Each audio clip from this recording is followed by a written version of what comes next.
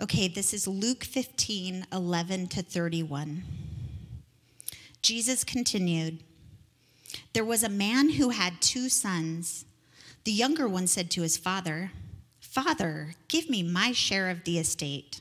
So he divided the property between them. Not long after that, the younger son got together all he had, set off for a distant country, and there squandered his wealth in wild living. After he had spent everything, there was a severe famine in that whole country, and he began to be in need. So he went and hired himself out to a citizen of that country, who sent him to his fields to feed pigs.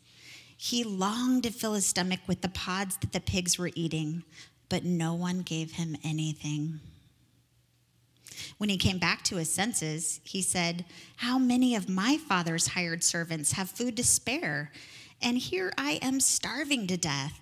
I will set out and go back to my father and say to him, Father, I have sinned against heaven and against you. I am no longer worthy to be called your son. Make me like one of your hired servants.' So he got up and went to his father. But while he was still a long way off, his father saw him and was filled with compassion for him. He ran to his son, threw his arms around him, and kissed him.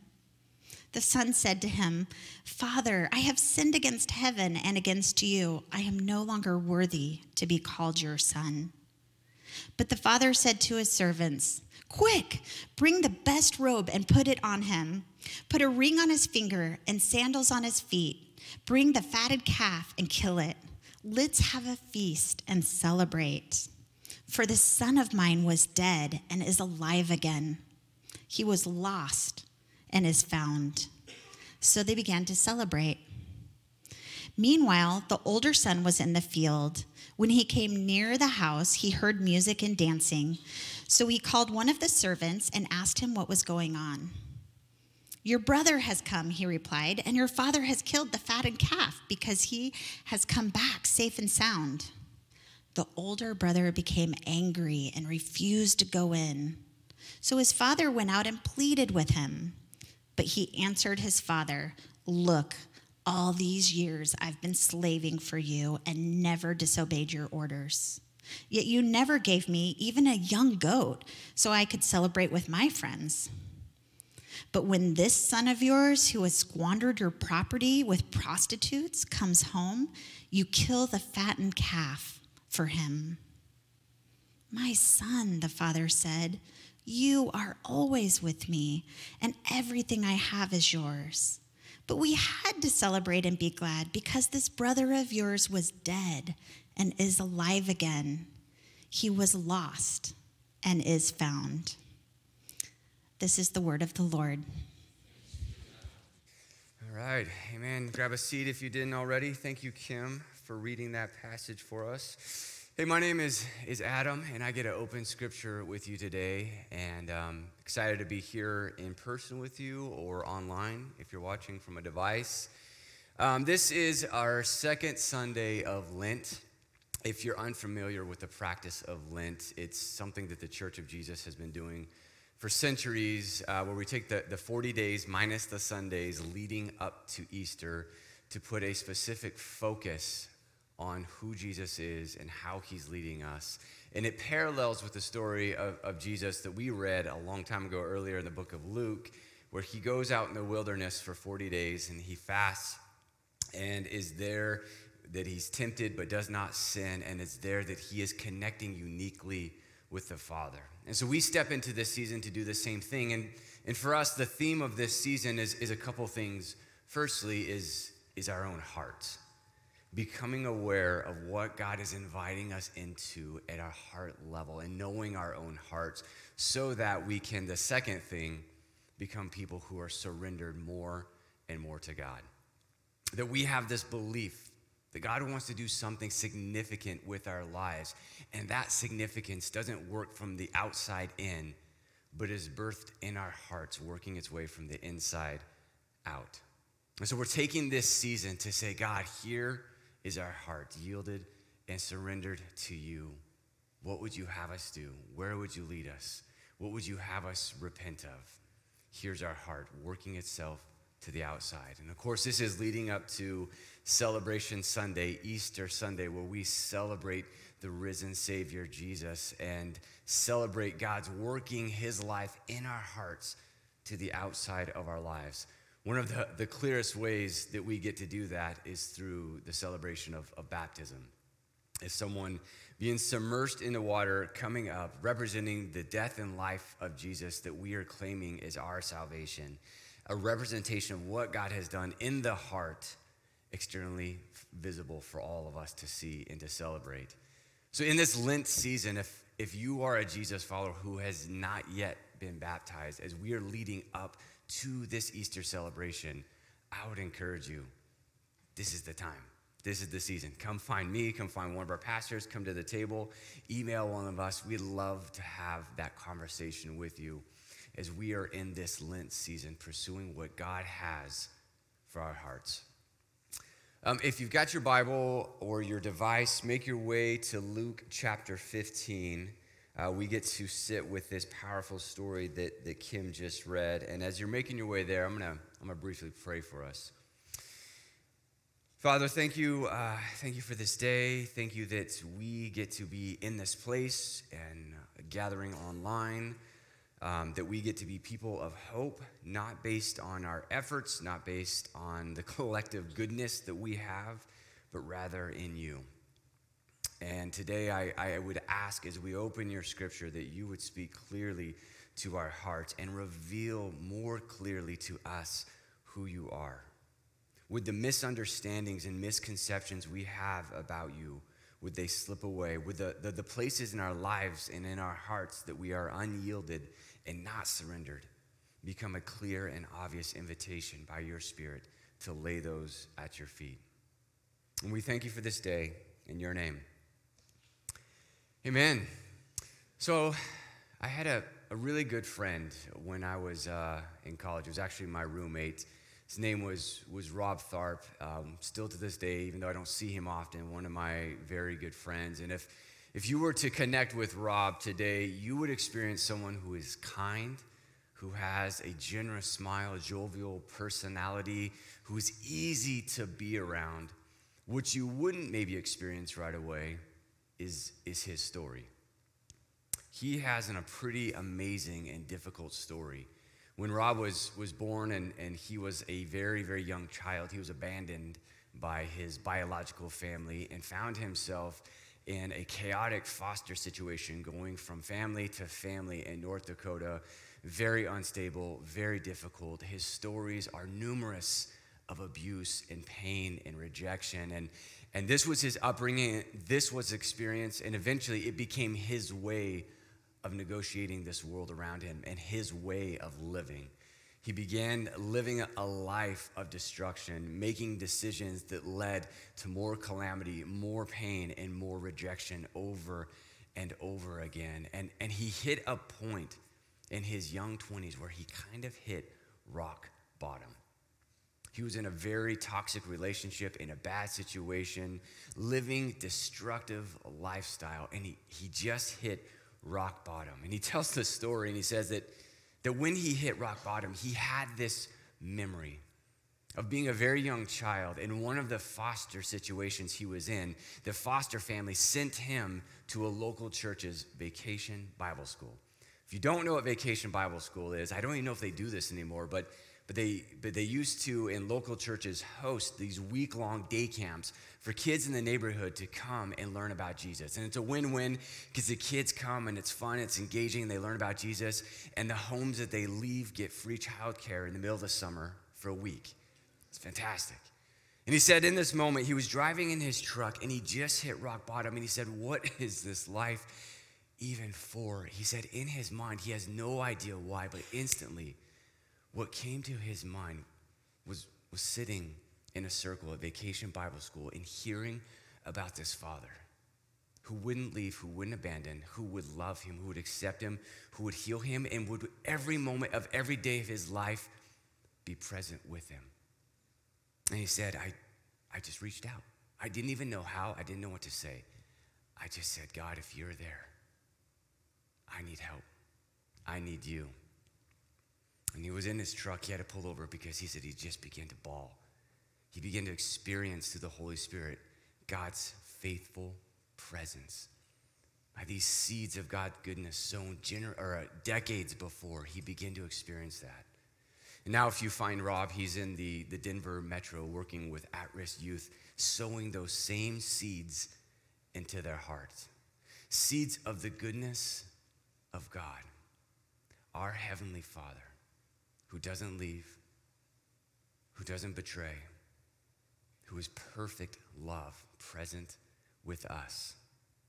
This is the story that we get to look at today, that we read in Luke chapter 15. And like many of these stories, it's told on the road to Jerusalem. Jesus is making his way to this place, the city of Jerusalem, where he is going to be betrayed. He's going to be put on trial, falsely accused.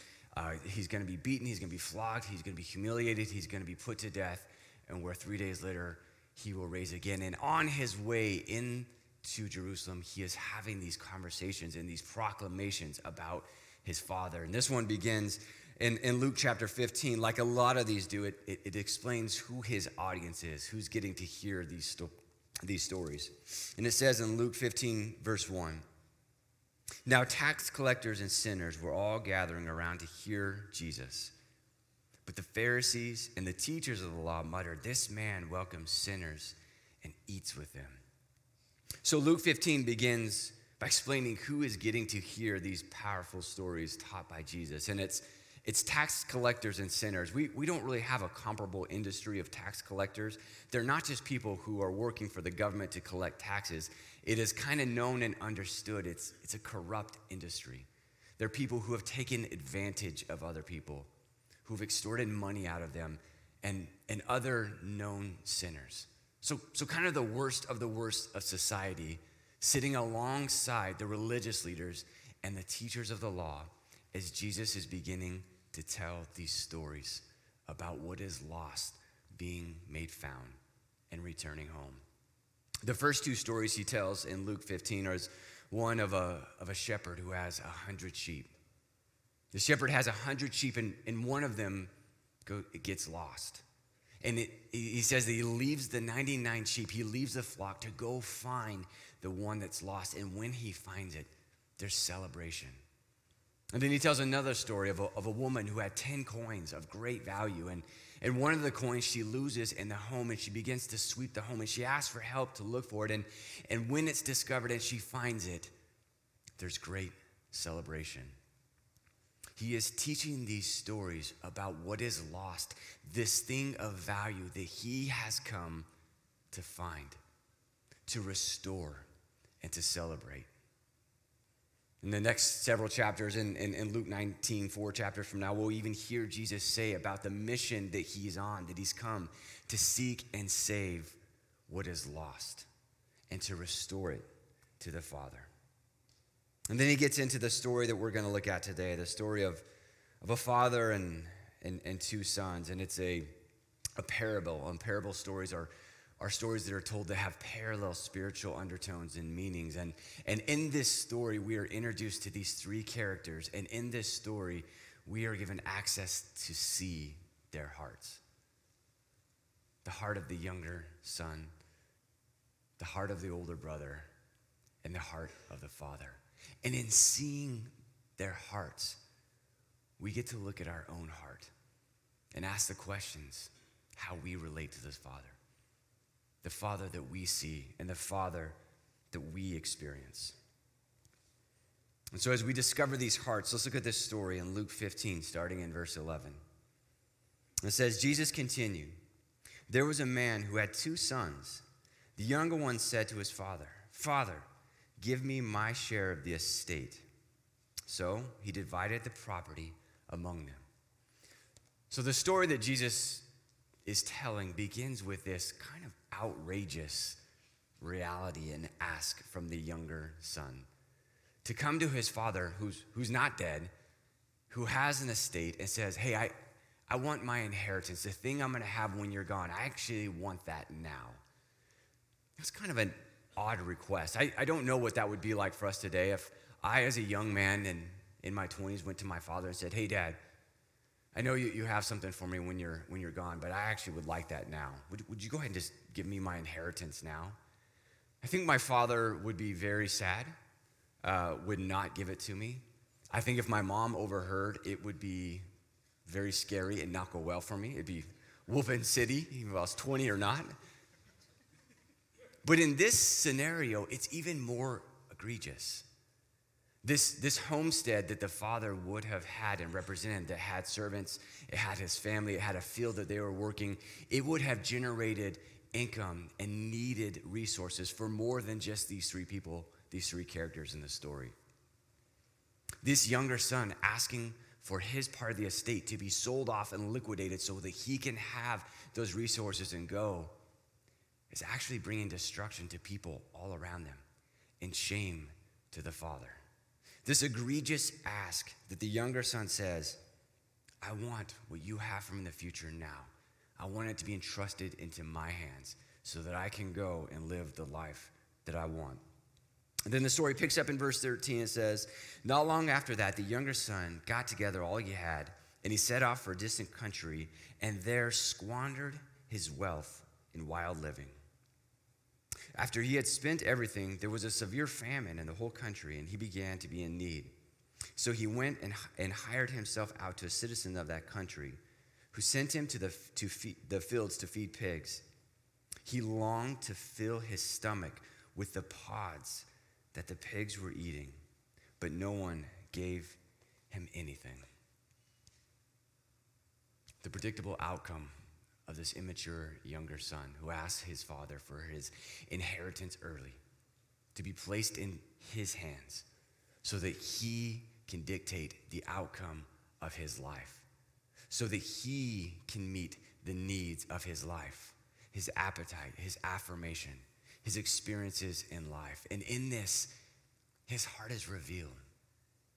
In this, what's revealed about his heart is that he doesn't trust the Father to provide for him what he needs.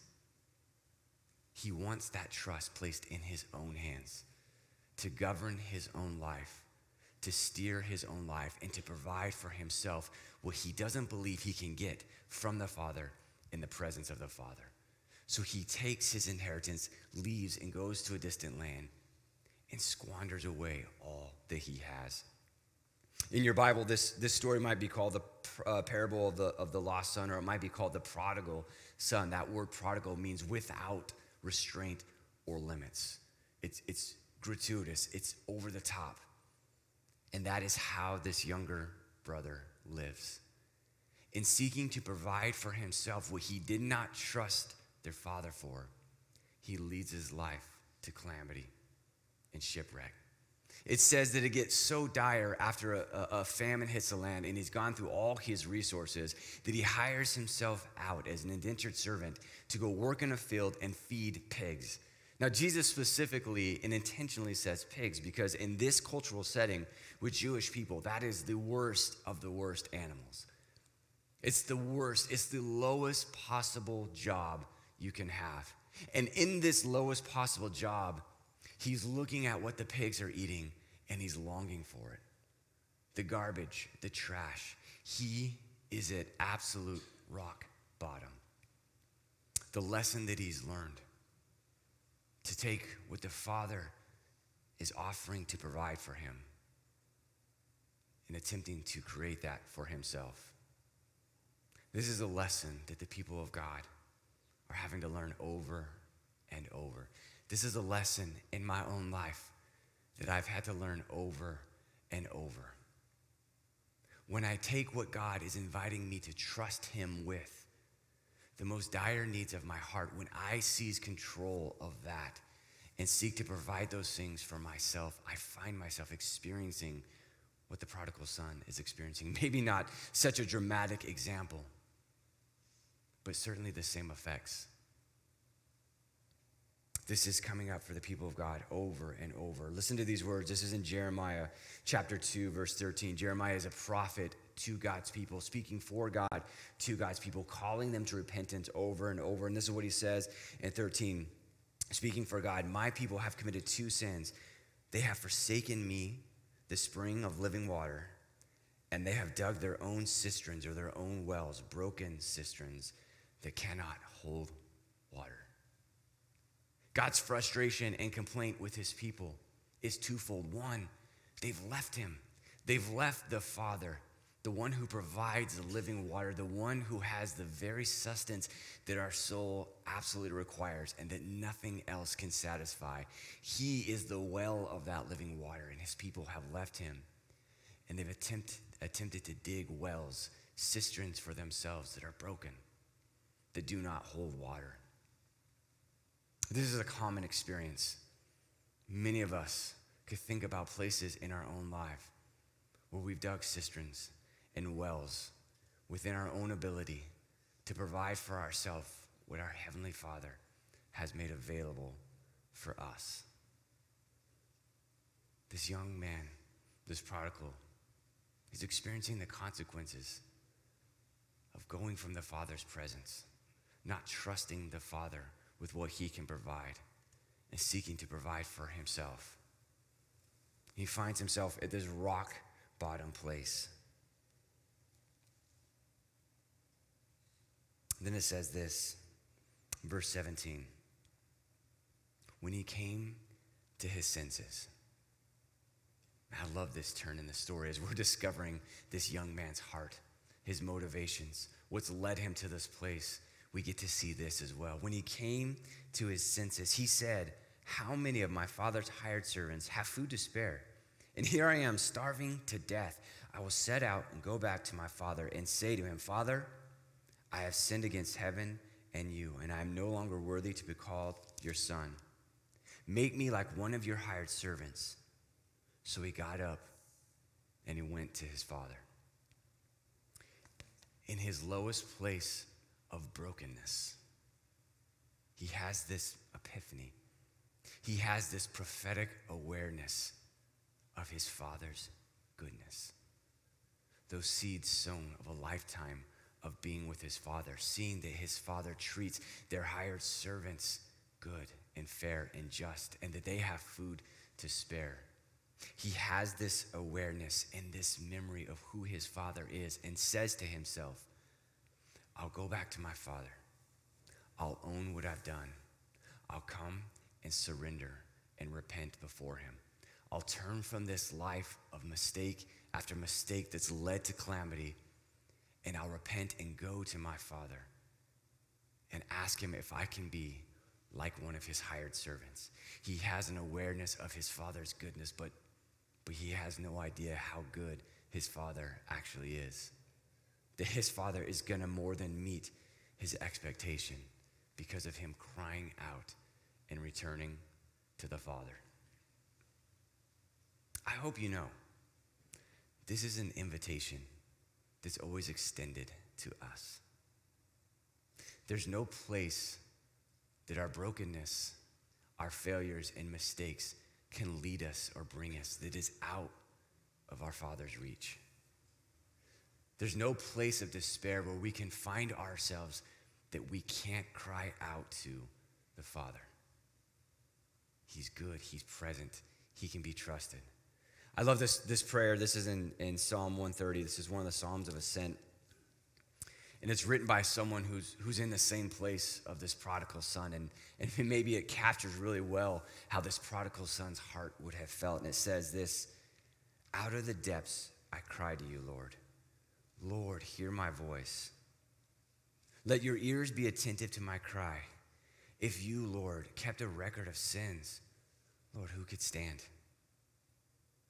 But with you there is forgiveness, so that we with reverence serve you. I wait for the Lord, my whole being waits, and in his word I put my hope. I wait for the Lord more than the watchmen wait for the morning. Yes, more than the watchmen wait for the morning."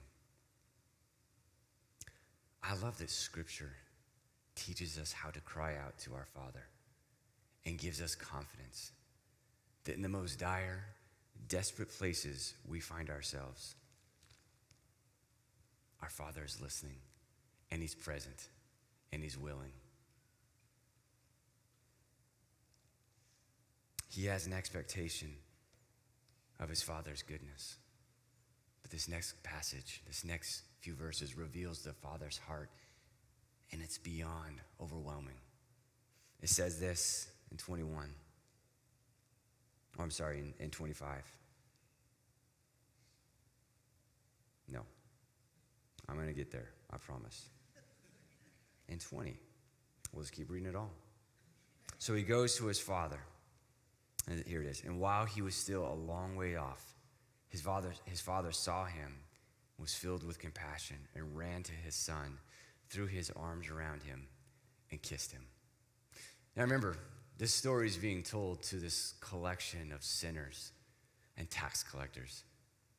These people who are social outcasts, whose access to the Father has been completely cut off, whose perspective and view of the Father is probably severe and surrounded by judgment and surrounded by rejection. And Jesus is telling the story of this wayward son who casts shame on his father, takes from his father, goes and wastes it on wild living, completely implodes his life, ends up feeding pigs, and now is going to return to the Father. And their expectation might have been, and the Father saw him from far off, had him flogged, beaten, and thrown out, had him rejected, had him put in prison, said, "You are no longer my son." This is what they would have expected. And then they hear these words that while he was far off, the Father saw him because he was looking for him. The Father was moved by compassion and ran to this son, threw his arms around him, dirtied himself because this kid had been with pigs, soiled himself to be with his son, and kisses him. I can imagine the people hearing this story, the sinners and tax collectors, like a wave of God's mercy rushing over them to see this Father that Jesus represented and is presenting to them. Maybe there is a way for us. Man, if the Father would run with compassion in his heart to this prodigal son, I think he would run to me. Maybe this Father's heart is far more good and far more compassionate than we ever knew or realized. The Father runs. He throws his arms around this son who was gone, and he kisses him. And then they get into dialogue in 21. The son said to him, "Father, I have sinned against heaven, against you. I'm no longer worthy to be called your son." He comes with repentance in his heart. But the father said to his servant, "Quick, bring the best robe and put it on him. Bring a ring for his fingers and sandals for his feet. Bring the fattened calf and kill it. Let's have a feast and celebrate. For this son of mine who was dead and is alive again. He was lost and is found." So they begin to celebrate. This son's expectation was, "Will you please just accept me as a servant? I know I'm not worthy to be your son. I have wrecked this. I see it. It's my fault. I did it. I own the action." And his father says, "Put a robe on him. Put a ring on his finger." Those things that signify he is royalty because he is my son. I am bringing him back into my family. He's embraced him. He's kissed him. And he tells his workers, "Get the fattened calf and kill it. We're making tacos tonight.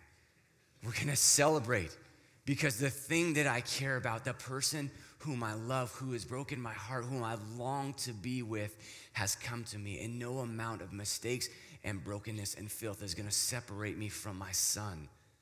I love him." And in that moment, he's restored to family. This is the story that Jesus tells to reveal the heart of God. And I can imagine these sinners and tax collectors weeping, hearing this. And I hope it impacts us. I hope the places in our hearts where we have settled into seeing God as distant and severe and leading as the judge of our lives, but we don't experience him as the loving Father who would run to us when we've made a mess of things. And I pray that the Holy Spirit would allow us to see that version of the Father, who's patient with our brokenness, who understands our frailty and our humility and our humble state, and who doesn't shy back from us, who doesn't hide his face in frustration and shame and rejection, but runs to us. The heart of the Father is being revealed, and it's his goodness that has led this prodigal son back to him. It says this in Titus 3:4. But when the kindness and love of God, our Savior, appeared, he saved us. Not because of righteous things we had done, but because of his mercy. He saved us through the washing and rebirth and renewal by his Holy Spirit, whom he poured out on us generously through Christ Jesus our Savior, so that, having been justified by his grace, we might become his heirs, the hope of eternal life. The goodness of the Father wooed his Son to return back to him. And what an encouraging reality for those of us here who say, I feel like the prodigal. Man, Adam, I've made a mess of things. I feel so far from God, that we can recall his goodness. Or maybe for the friend that you have, the child that you have, the parent that you have, the sibling, the family member that you have, that you've cried out to God for, who feels so far from God, they've gone to make a mess of their thing. Like my friend, Rob, those seeds of God's goodness, they take root in the heart. And he's constantly, through his Holy Spirit, drawing people back to himself, back to the Father, who's ready to love and to make whole and to forgive. Now, maybe if this story was just the tax collectors and the sinners, Jesus ends the story here. It's a good ending spot, right? I mean, Jesus can tell a story, am I right? The son is gone. He's made a mess of things, and Jesus made it like the worst of the worst, and now it's the best of the best. And the Father loves him, and it's all good. But there's another audience there as well. The religious leaders and the experts in the law. So Jesus has woven in this other character, the older brother, who is not a prodigal, who has not abandoned the Father, who has worked steadfastly. And it says in 25, meanwhile, where the older son was in the field, when he came near the house, he heard the music and the dancing, and he called out one of the servants and asked him, what is going on? Your brother has come home, he replied, and your father has killed the fattened calf because he has come back safe and sound. So the brother's given the good news. Man, remember that guy, your brother, who took half the wealth and we had to scramble to provide for all these people? Remember, you had to work twice as hard? Remember that guy? He's back. Isn't that so awesome? All right. The older brother became angry and refused to go in. So his father went out and pleaded with him. Again, the father ran to the prodigal son. Now he's going out to this son. Man, this father is in the business of going after people, right? He's in the business of not leaving them where they are, but going after them and pleading with them. He goes out and he pleads with them. But he answered his father, look, all these years I have been slaving for you and never disobeyed your orders. Yet you never gave me even a young goat so that I could celebrate with my friends. But when this son of yours, you know it's bad when siblings are describing other siblings as this son of yours, this daughter of yours, who has squandered your property with prostitutes, come home, you kill the fattened calf for him. My son, the father said, you are always with me, and everything I have is yours. But we had to celebrate and be glad because this brother of yours was dead and is alive again. He was lost and is found. The heart of the older brother has lost the heart of the father. The heart of the older brother has gotten too distracted and mired in the work. Now, the work's important. It has to be done. The Father doesn't say you've wasted all your time with this work. No, this work is critical and it's necessary. But in doing the work and in being steadfast, somewhere along the way, his heart has grown hardened and he's lost the heart of the Father. Because the heart of the Father is celebrating what was dead becoming alive. And the heart of this older brother cannot see that. He only sees the formula. I work for you so that I can have this. And the heart of the Father wants more, wants there to be life, wants there to be celebration. So Jesus gives us this beautiful story. And we're going to, here in a few moments, we're going to come to this table. Our band's going to make their way forward. And we get to sit with this story and these hearts that we hear about. And we get to sit with the condition of our own heart. To ask that question, where in my own heart am I like the prodigal? Where in my own heart am I seizing control for the things that I need? And my rest, my affirmation, the appetites, the things that I need in life. I don't know if I can trust the Father, his provision and his presence. Where in those places in my heart am I needing to come to this table and surrender them before God? Or maybe we find ourselves a little bit in the shoes of the older brother, saying, man, I've been at this for a while, but I don't have a sense of God's presence. And I've been faithful. God, I've done what you said. I've done my best day after day, year after year, season after season, but my heart's grown a little bit hard. And I don't recognize and enjoy your presence the way that I once did. That as we come to this table, that we have a renewed vision of who this Father is. He's good.